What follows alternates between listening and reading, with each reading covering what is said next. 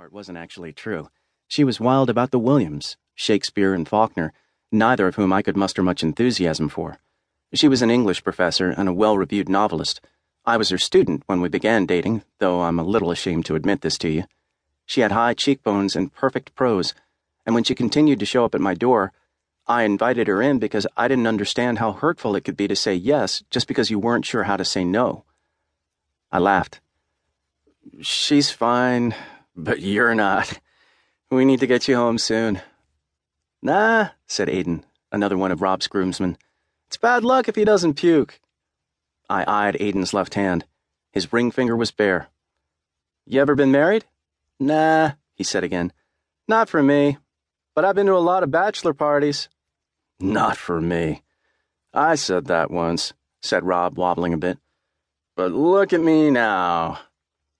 I was looking at him, and beneath the fluorescent bar lighting, it appeared he would soon be lucky all over himself. How about some food? I asked. A burger, maybe? Some fries? Fries sounds like just the thing. He threw his arm around my neck. You're a good friend, James. The best, even.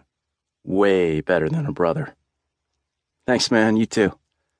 It was true, even if it was a shame that it took alcohol to get us to confess such things. Eating gave Rob a second wind, which led to more celebrating, and we didn't make it back to his parents' house for more than 2 hours. The back door was open just as it always was. I managed to get Rob down the stairs into the basement, where I deposited him on the worn leather couch where he'd slept more often than his own bed during high school. He passed out as soon as his head hit the cushion. I left his shoes on and located a bucket in the laundry room, which I placed on the ground beside the sofa. I tiptoed back up the stairs, hoping that I had not woken up Rob's parents or Lou, who I assumed was asleep in the guest bedroom. I just reached for the doorknob when I heard someone say, Hey, Jim! Christ on a cracker! I yelled, jumping straight up like a spooked cat. As I looked over the kitchen island, Lou came into focus. It's cheeses to you, she deadpanned from the recliner in the corner of the living room. I laughed, even though I was cringing inside. Against my better judgment, I had been looking forward to seeing her.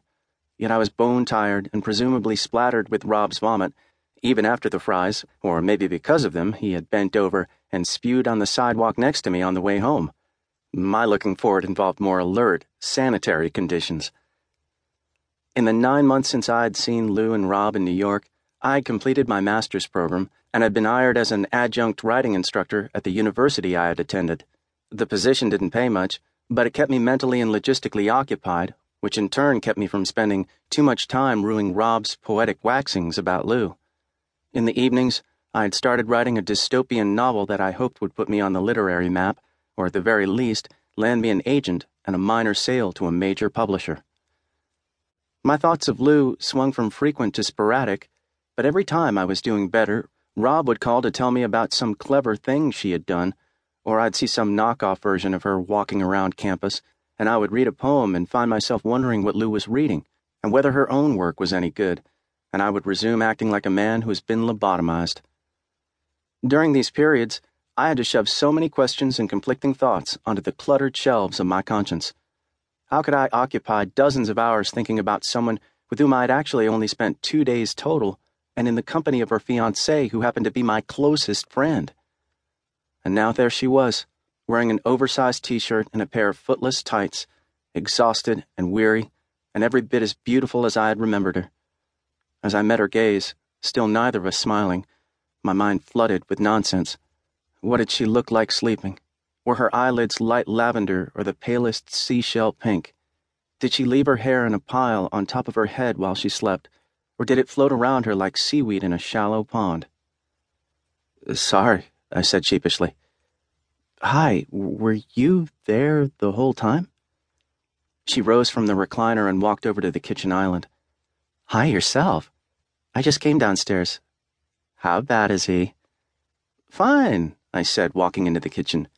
Well, not really, but fortunately the wedding isn't tomorrow.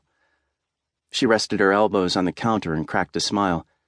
Well, there's that at least. I shifted from one foot to the other. How are you, Lou?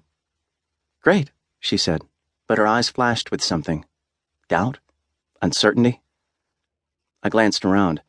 There was the floral wallpaper bleeding from the kitchen into the dining room. The hunter green